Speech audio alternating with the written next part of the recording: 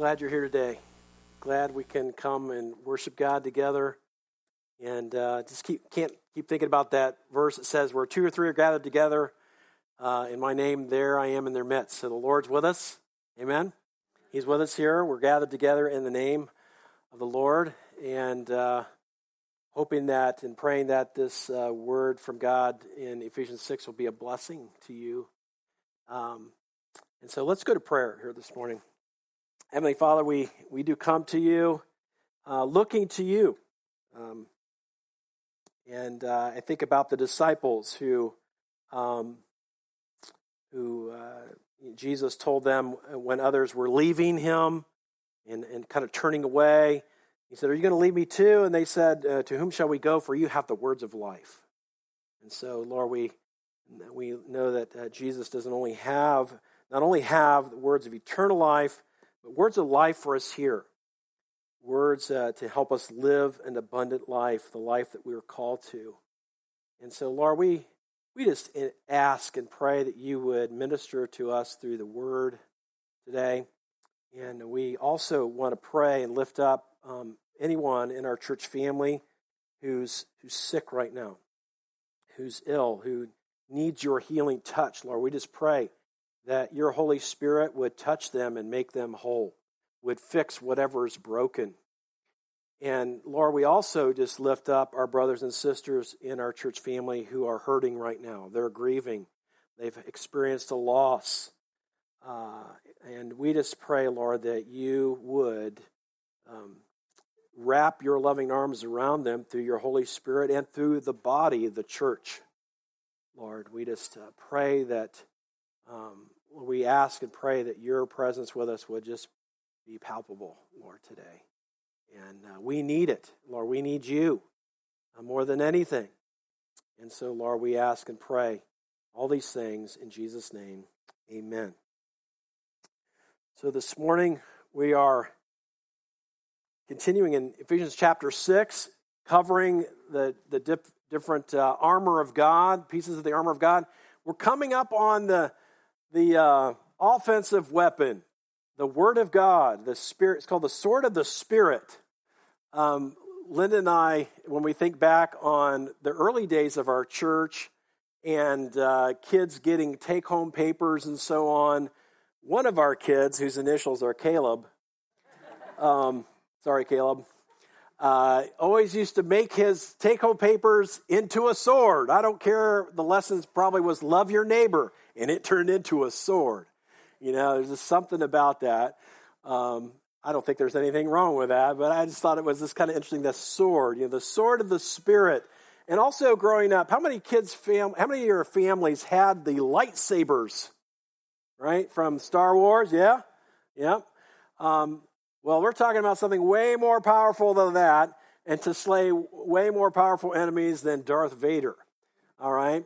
But I think it's important, though, just to remember this is in the context of fighting a spiritual battle, right? We are in a passage here where it's been unveiled to us that every believer has been enlisted in the army of God, but has an enemy.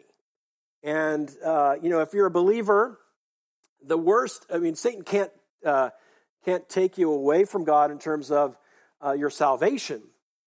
So the best he can do is try to sideline you or render you kind of ineffective for use, if you will. Okay, so he wants to sideline you. Just think about that, right? That he wants to, the things that God has called you to do, like it says in Ephesians 2:10, that he has good works for us, planned out in advance, right? He wants to distract you from doing those things. He wants to render you feeling like God can't use you anymore because you've so screwed up, and that just is a big lie, okay? So this morning, let's take a look at this passage one more time. If you're able to, why don't you stand up? If you're able to stand up, let's read it together today.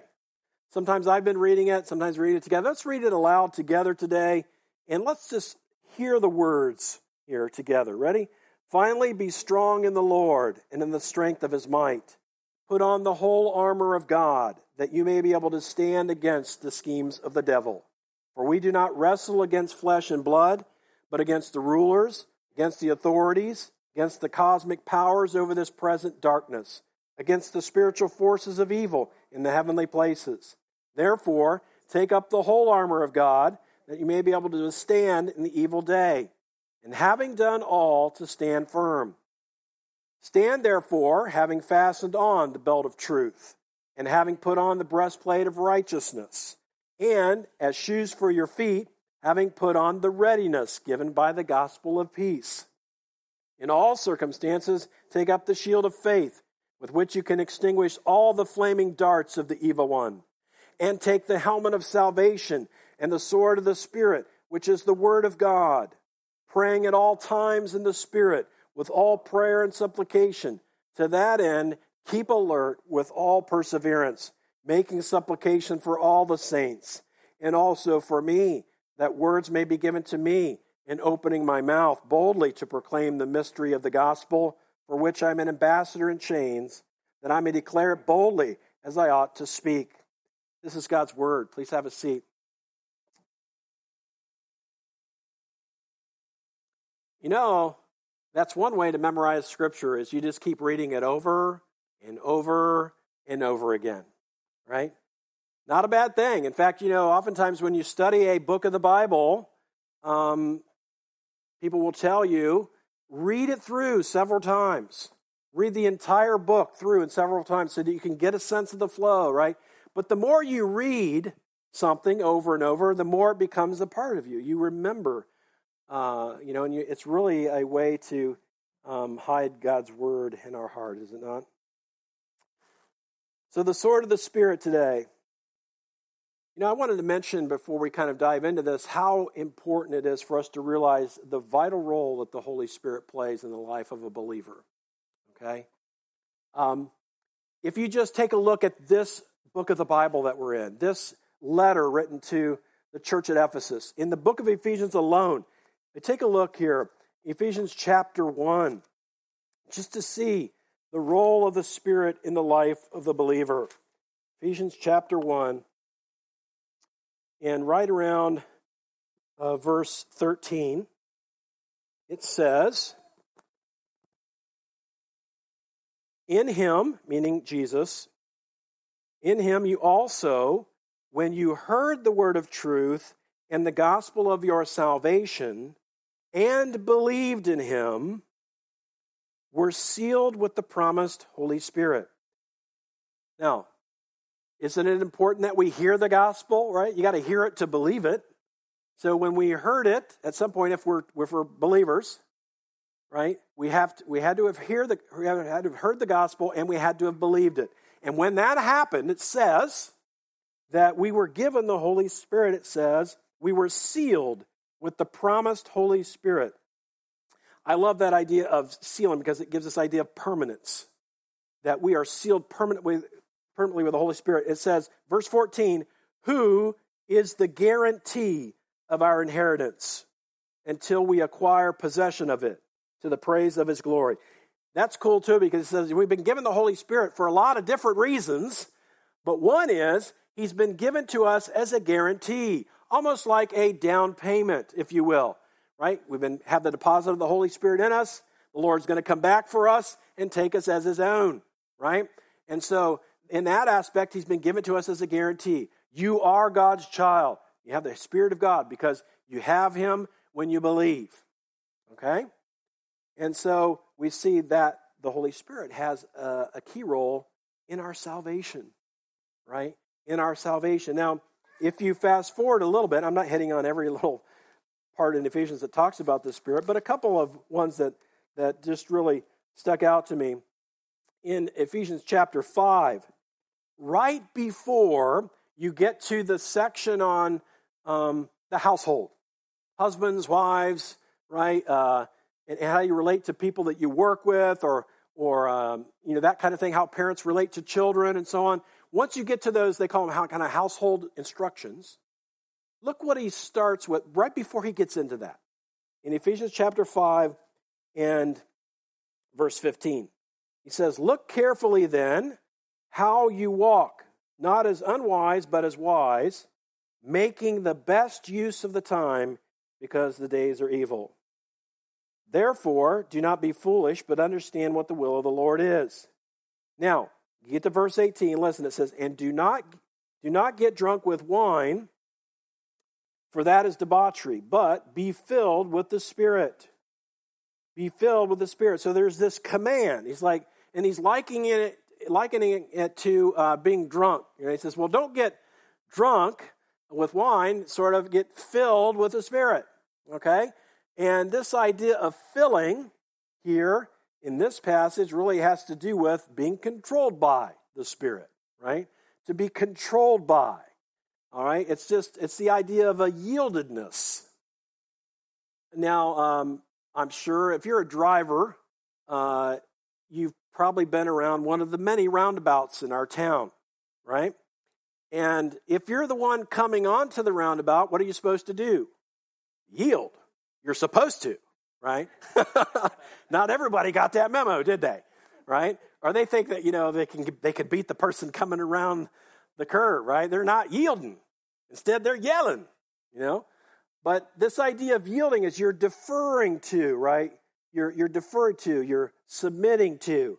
And that's what it means to be controlled by the Spirit, is to be yielded to Him, to be submitted to Him, whether it's to His promptings or to the words that He has in the Scriptures, whatever it might be, but it is a submission of our life, right? And when we submit to Him, right, and ask, for us to, Lord, you take control.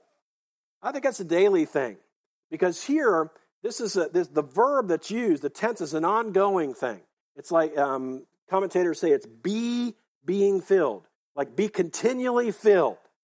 And so it's an ongoing thing. Every day you and I need a filling. We need a yielding, right? The way some people describe it is, we have all of the Spirit when we get saved, but He doesn't have all of us necessarily all of the time, right? That's that idea of a yieldedness. And I'm not disputing that there are not, you can look at the book of Acts and see it it's like at certain times, the apostles, they got a boost. Okay? I'll just call it that. It's not a theological term, but I got a boost, and Peter, full of the Holy Spirit, boom, preached and 3,000 people got saved. I'd say that's like a boost. Okay? The Spirit came upon him in such a way that it had this effect. Okay? And so that can happen. I think God can do that when He wants. But I'm saying we do have all of the Spirit in this sense of Him sealing us and being in us. But He doesn't always have all of us. And so the Holy Spirit, my point in bringing this up, again, is just He plays such a vital role in our daily lives as Christ followers, okay? And so now we come upon this passage here that talks about the sword of the Spirit. Now, I'm going to talk about something else related to the Spirit. It seems like I keep avoiding talking about the actual thing I'm supposed to be talking about. But there are some things that come up in my mind as a pastor that I just want to talk about that I think is important. Sometimes, this might seem obvious to us, but we should not pit the Spirit of God against the Word of God. They never should be put in opposition, okay? In fact, anything that you feel the Spirit's prompting you to do should never contradict what Scripture has already said. Okay, and that'll make clear here. It'll be clear here in a minute why that would be. Okay, but it's just that some people say the Spirit is leading them to do something sometimes, and it's contradictory to what the Scriptures clearly said, and that can't be the Spirit. Now, sometimes there's just things that are just I felt prompted before to go up to like a first responder and tell them thank you. This was years ago. Yeah, there's no verse on that, okay? But I just felt like he, for whatever reason, again, that was very subjective, felt like he needed to be appreciated, okay? But there are other things, though, that in the name of God are said to be done, which are clearly not God, all right? But now, the reason I say this, too, is that there are two extremes in Christendom in the world of churches.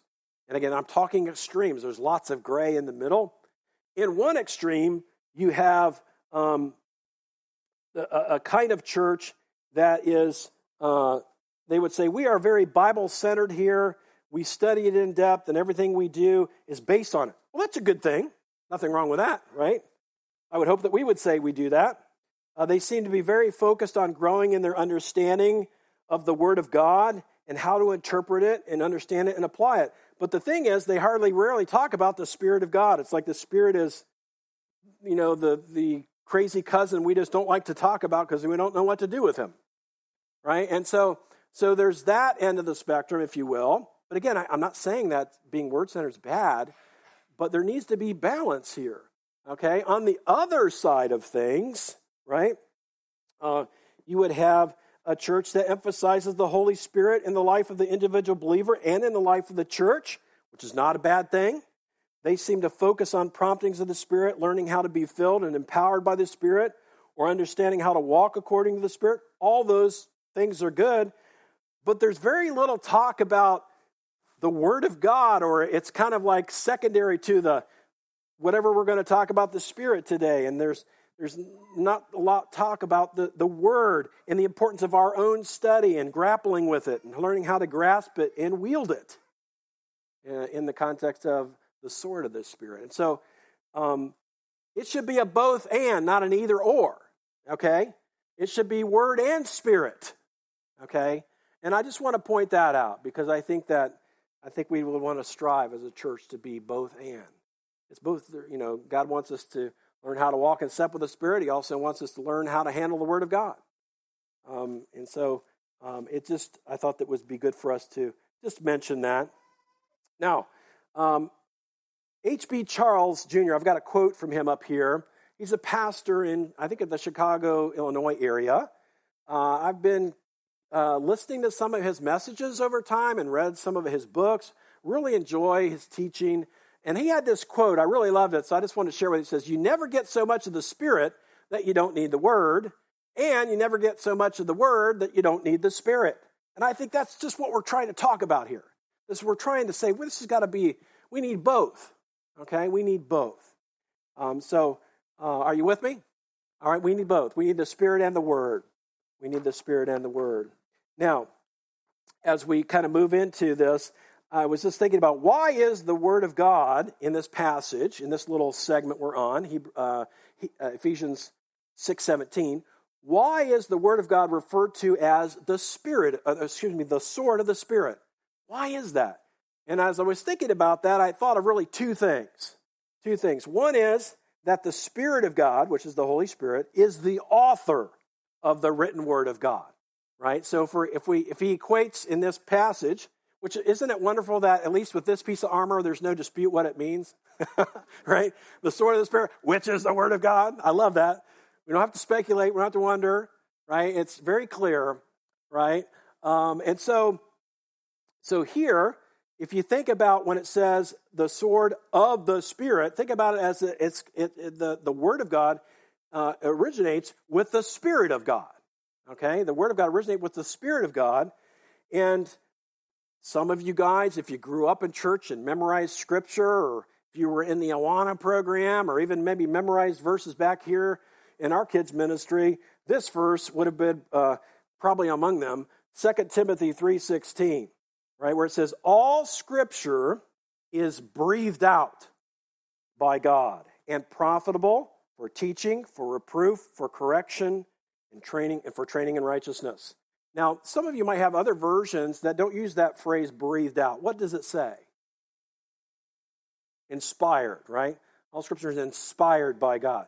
But what you need to realize is that we have this, English idea of inspiration as kind of this, or I feel moved to, whatever, draw something, this inspiration.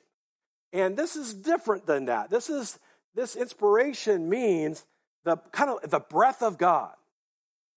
That's what it means. The Word of God is like the breath of God. It's His words. So I like how the ESV puts it here. All Scripture is breathed out by God. Now, obviously, when you pick up your Bible and you read it, right, you see that we know that men wrote this book, right? They wrote these things, but they did it under, if we will say, the inspiration of the Holy Spirit. He moved in their hearts and in their minds. And this is my take. I don't think it was a dictation. Okay? Although there are times when we do read in the Bible, thus saith the Lord, right? Okay, so there would be at least those quotations we see, that's a dictation. But like when we read this book of Ephesians, this is a letter, right, that the Apostle Paul wrote to a specific church, right? And so the Holy Spirit worked through this man named Paul, using his upbringing, his personality, his strengths, his weaknesses, if you will, to write down exactly what God wanted, okay? And so when we say, like in our statement of faith, which is just a very typical, I would say, evangelical Christian statement of faith, when we talk about the Word of God, it's going to say we believe basically the entire Word of God is fully inspired, verbally inspired, every word, okay? Not just the ideas, not just the phrases, but every word, okay? Every word. And so, there's good reason for that. We don't have a lot of time to get in that, but every word is the Word of God, okay? The Bible doesn't just contain the Word of God, it is the Word of God. You hear me? Not just parts of it are inspired, the whole thing, okay? Because you really have to accept it wholesale or not at all. Otherwise, you're not being true to yourself, right? Because you don't know which parts to cut out or which to not if it's not all the Word of God, okay? So, the Holy Spirit, ultimately the author of the Scriptures, right? So if it's called the sword of the Spirit is the Word of God, it would make sense that, okay, it has the authority coming from God, right? And so the sword of the Spirit, it's from God. It's from the Holy Spirit, breathed out by God. It's important that we realize that it has this authority, okay? At some point, you have to come to terms with the authority of the Scriptures, that what we have here in our hands is an accurate understanding of what the Word of God actually is, that it is the Word of God. You have to come to this conclusion. And I would just encourage you, if you're not sure about that, here I've got some homework for you. And if you can watch a video, you can do this, okay? We watched this one video in our small group one time. If you just take a YouTube search and you search for Sean McDowell, S-E-A-N, McDowell, and look for, just put in the Bible. And he'll have some videos on there of explanations that really show how authentic the New Testament documents are, how reliable they are, and really to show you this is not just taking it on faith. There's a very good and reasonable evidence to show that what we have is the Word of God and reliable, okay? This whole idea that, translation and going down through the ages as you lose its meaning, that's this totally misunderstanding of how things work in the translation world, okay? So anyway, the other thing, this is Resource Day today, if you're interested in knowing how they decided which books of the Bible would go in the Protestant Bible and this sort of thing, I would encourage you to read a book called From God to Us. From God to Us by, I think it's Norman Geisler. He does a good job of explaining the overall rules that they came up with to decide what met the test of authenticity. And then also he dives into, if you want to get into the weeds, he dives into specific books of the Bible that were disputed and why they were included. And then he also does talk about the Apocrypha, some of the historical books that are not in the Protestant Bible, and maybe why they were not included. Okay, so if you're looking for an understanding of that, which some people want to know that, and I think it's good, but those are some resources. But all Scripture is breathed out by God, and I love this because it's not like it's not like there are some parts of the Bible that are useful to us and other parts that aren't. All Scripture, right? Profitable for teaching, for reproof, for correction, for training in righteousness. In other words, it helps us learn about God, right? It helps us know when we're off track, that's the reproof. Helps us know how to get back on track, that's the correction. Help us know how to stay on the path, that's the training in righteousness. All those things, okay? And so the Word of God is called the sword of the Spirit because He is He has written the Word of God, the Holy Spirit, and used these men in their times and places to do that. Now, another scripture that's, I think, important for you to know and for you to understand here and to hang on to. It says in Hebrews 4:12, the Word of God is living and active, sharper than any two-edged sword. Here we are with the sword again, right? Piercing the division of soul and of the spirit, and of joints and of marrow, and discerning the thoughts and intentions of the heart. Have you ever heard a message preached or read the Word of God yourself, and the Spirit of God just cut you to the quick, convicted you, and just said, man, I need to stop doing this thing, or man, God's just moving in my heart to propel me to go do this. And it's like he just took that sword of the Word of God and just filleted you out in love, right? Truly, in love. Okay? And so, the Word of God does this. It's living and active, and it's powerful. And we need to see that. When we're talking about using this sword of the Spirit against our enemy, the devil, you got to realize the Word of God is powerful. It's not just sweet little sayings or memes that you've got on Facebook. Okay? It is the Word of God. And has the power of the Word of God if we truly understand and apply it. I want to just say one more thing about the uniqueness of the Bible. Just to encourage you that the amazing divineness of it. One aspect, just the unity of the Bible, how it fits together. An amazing thing. I got this from this little quote I'm going to say here from Answers in Genesis. They just had lots of reasons to believe the Bible.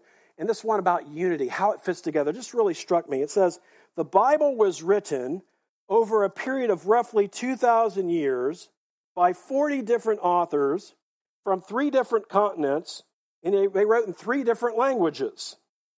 And one of the most remarkable qualities is the complete unity of the overall message, despite having so many different authors writing over the centuries. Isn't that amazing? And it fits together, and it has the same theme of redemption, despite writing in radically different times and in contexts. The Bible's many authors are told the same message about God's eternal plan from creation to flood to Christ's work on the cross, the consummation of God's plan. And you can find the same truths stated by Moses in the Old Testament prophets, Christ himself, and Christ's apostles. It doesn't conflict, it unites. Isn't that amazing? Okay? And, and some people will say, well, I don't believe it because it's got so many contradictions. You know what your first statement should be after that is? Show me one. Okay? First, and the reason I say that is not to be a smart aleck, but because some people just heard that somewhere, and they don't even know one. They just feel like it kind of keeps you at bay. They want to talk about that. It might have implications on my life, because isn't that really where it comes down to, right? So, because once you start realizing the Bible is the Word of God, then it has authority over my life, which means some things got to change, people. At least it did in my life. I don't know about yours. Okay. It's a mirror, like it says in the book of James, and it shows me how I really am. And some things I don't like what I see. And God's going to help me, right? Become more Christ-like. And so now, the Bible might have what some people call apparent contradictions. They seem like they don't fit together. They seem contradictory, but I'll tell you what, almost every one of those that I can think of has a way to explain it. So if somebody actually has one, and they ask you and you don't know, you say, what do you say? Say, well, let me check on that. I'll go back to you. I'm sure there's an answer for that, right? So I'm just telling you, the unity of the Bible, just that one little aspect is amazing, right? And there's no dispute about, like general time periods when these things were written, and that you have all these different authors over all this different time, and it has one unifying theme, redemption. Christ as the Messiah. It's just amazing. You should just know that. You should have great confidence, right? That when we wield The sword of the Spirit, it is the Word of God, okay? Which means when we sit down and read it, God has spoken, right? He has spoken and he's got something to say to us. He has said it and he wants to speak into our lives. All right, so that's one reason that the Bible is called the sword of the Spirit, is because it has the authority of the Spirit. It was originated through the Spirit of God, right? The breath of God. Another reason why the Word of God is referred to as the Spirit, the sword of the Spirit, is that the Holy Spirit will wield the Word of God that we have stored up in our hearts. You know, when you wield something, that's, language of talking about a weapon, right? It's how you handle it. Okay, the Holy Spirit, so the sword of the Spirit. He's going to wield the Word. But guess what? You got to have it stored up. Okay? This is not, I've mentioned this before, it's not like the Matrix and they hook you up and they're downloaded the Bible. Okay? There is your part to this. Okay?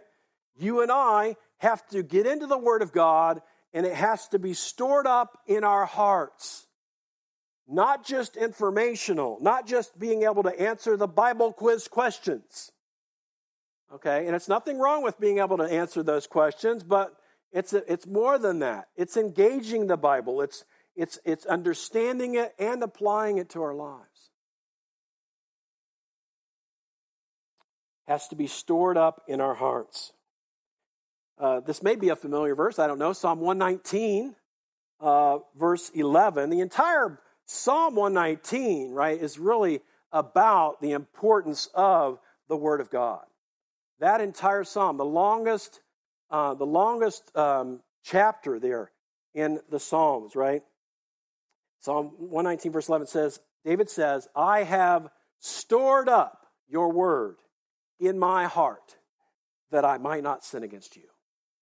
I have stored up your word in my heart that I might not sin against you. So we see, right, just from that one verse, David says, how am I going to walk the righteous path?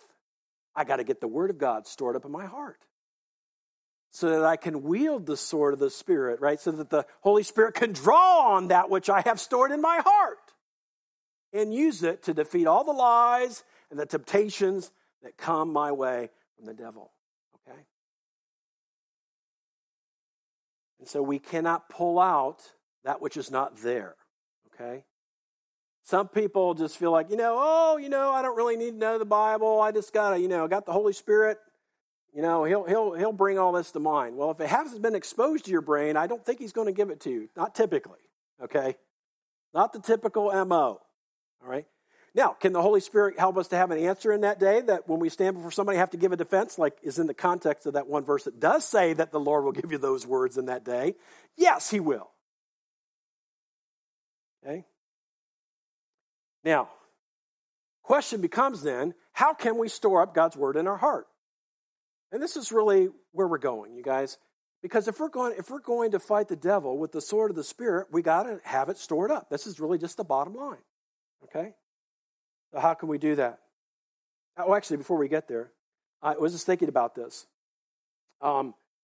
We see Jesus as a wonderful example, right? When he was tempted in the desert out there, and when it's recorded in Matthew chapter 4. Why don't you go ahead and turn there with me or go on your device to Matthew chapter 4, verse 1. Now, I just want to say this. I think that in my view, the reason for this passage is not necessarily to show us like this is how you handle temptation, although we can use that as an application. I really think what was happening here is Jesus is going out into the wilderness to be submitted or to be subjected to all these temptations, and he's going to come out victorious. Whereas the first Adam did not. Okay? The first Adam failed, and we're all product of that. Okay? We're all sinners now. We all sin on our own. But also some call the federal head Adam, he messed up, and therefore all of the offspring after that are messed up too, because we're sinners now. But Jesus Christ, what the Bible in another place calls the second Adam, he had to live the perfect life. And that's what we see displayed here in Matthew chapter 4. He's walking, he's being subjected to temptation, but walking flawlessly, perfectly, okay? But nonetheless, there's some things we can learn from Jesus, okay, obviously, all right? Matthew chapter 4. Then Jesus, verse 1, then Jesus was led up by the Spirit into the wilderness to be tempted by the devil, and after fasting 40 days and 40 nights, he was hungry. And the tempter came to him and said to him, if you are the Son of God, kind of an attack on his identity in a sense, if you are the Son of God, command these stones to become loaves of bread. And Jesus comes back with, it is written. In other words, I know my Bible, in a sense, right? He says, it is written. Man shall not live by bread alone, but by every word that proceeds from the mouth of God. And by the way,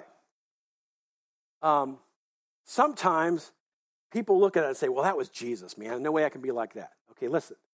Jesus was fully human. You know, in, you have to check it out, Luke 2:52, I think, where it says he grew in wisdom and stature and in favor with God and man. He had to grow up just like a kid too. He had to grow in wisdom. He studied the scriptures, okay? So, just want to say, don't play the Jesus card, and that doesn't give you an escape, okay? Okay? So, he said, it is written. That was his way of coming at the devil, right? In a sense, with the sword of the Spirit. He says, it is written, you shall not live by bread alone, but by every word that proceeds from the mouth of God. Well, then guess what happens next, right? The devil, it says, took him to the holy city, verse 5, and set him on the pinnacle of the temple and said to him, if you are the Son of God, throw yourself down. And then, guess what? Wow, the devil pulls out the Bible. What? You know, what are you talking about? He says, if you are the Son of God, throw yourself down. He says, because it is written, he will command his angels concerning you, and on their hands they will bear you up, lest you strike your foot against a stone. And you see, so he's quoting these different passages, right? Prophetically speaking about what would happen to Jesus. And so, that's fascinating now. So the devil's not stupid, okay? He knows Bible, but he always twists it, right? And here, he's trying to misapply it, right? And what does Jesus do? I love it. Jesus said to him, verse 7, again, it is written, you shall not put the Lord your God to the test. In other words, you got to know the scriptures, not just little bits and pieces. You got to know how it fits together. The devil was trying to get him to say, oh, hey, the Bible says this. If you're going to follow the Bible, you got to do this. No, but it also says, I don't need to be testing God like that, just throw myself off there just to test him. You know, that's so it's important here. The reason I'm bringing this up, first of all, just to see Jesus' example, wielding the sword of the Spirit, the Word of God. He had a handle on it. He had to study it. He had to grow in wisdom, it says. And so he knew not only what the words were, but he knew how they applied. Okay? It's one thing to read words on a page. It's another to see how they fit together. That's more challenging, isn't it? Right? I've read my Bible plenty of times in different places, and I don't even know. I was like, God, what does that mean? You know, how does that even fit with what came before it? There's a total change here. What's going on? You know, and it's, you just got to be real. But you know, the Word of God is understandable, but sometimes it just takes a lot of work and prayer. Okay? All right. So, how can we store up God's Word in our hearts? I'm so glad you asked. All right. So here's some things. Here's some things to think about. One is just prayerfully read, study, reflect, and apply the Bible at least 4 times a week. Prayerfully read, study, reflect, and apply the Bible. I guess I should say reflect upon or something like that. And I should not say work. I meant to change that after the first service, but somebody went a little long and didn't have time to change that. It was me. And so I didn't want to imply Nick was but it was me. I went a little over. But anyway, at least 4 times a week. I'm going to get to that in a minute. But listen, prayerfully, when you're in your Bible, so if we want to store it up, we got to be exposed to it, right? We got to read it, and we want to read it prayerfully. So you approach it, you say, Lord, I hope you start your study with prayer, as well as pray while you're studying it. Ask God for understanding. Help him to understand all this stuff. And so that's one thing. But don't just leave it at reading. I think it's okay to, by the way, true confessions here. I have a hard time keeping up with a lot of reading plans. there's these Bible reading plans, and some of them, I have to read so many chapters, and I'm just slow. I'm a slow, like a little little motorboat, but I like to camp out over a certain area, and I found that I just can't keep up with those plans. And there's nothing wrong. If you keep up with them, more power to you. But I think there is something too, even if you're getting a broad view of Scripture, these plans, a lot of times a broad view of Scripture, reading a lot at a time, it's good to also spend some time camping out, okay? I'll get into that in a minute. But that's the study part. But you don't want to just study it for information. You want to reflect on it. Whenever I prepare a message, I always have a lot of questions. I read a passage like, what does that mean? Right? I mean, especially this Ephesians 6, you're like, they give you a phrase for what something is. And you're like, now you're trying to figure out, what does that mean? How is that a piece of armor, And so you have lots of questions, and you got to write down your questions. When you're studying your Bible, write down your questions and seek the answers. Okay? That's how you learn. That's how you learn. God may have you asking these questions about what this means and how this, so that He wants to speak to your life. He wants to speak to your life through that word. He wants you to wrestle with it. Okay? And so, I say at least 4 times a week, and I could spend a lot of time on this, but we mentioned this several years ago, but I'll mention it again. And this is why I say at least 4 times a week. There was a study done by the Center for Bible Engagement, a big study on not only the Bible reading habits of people, but their life choices through a survey, okay? And so here's what they found. It says a key discovery from the Center for Bible Engagement Research is that the life of someone who engages Scripture 4 or more times a week looks radically different from the life of someone who does not. In fact, the lives of Christians who do not engage the Bible most days of the week are statistically the same as the lives of non-believers. Someone who engages the Bible 4 or more times a week is, listen to this, 228% more likely to share their faith with others. 407% more likely to memorize Scripture. 59% less likely to view pornography. And you could go on and on and on.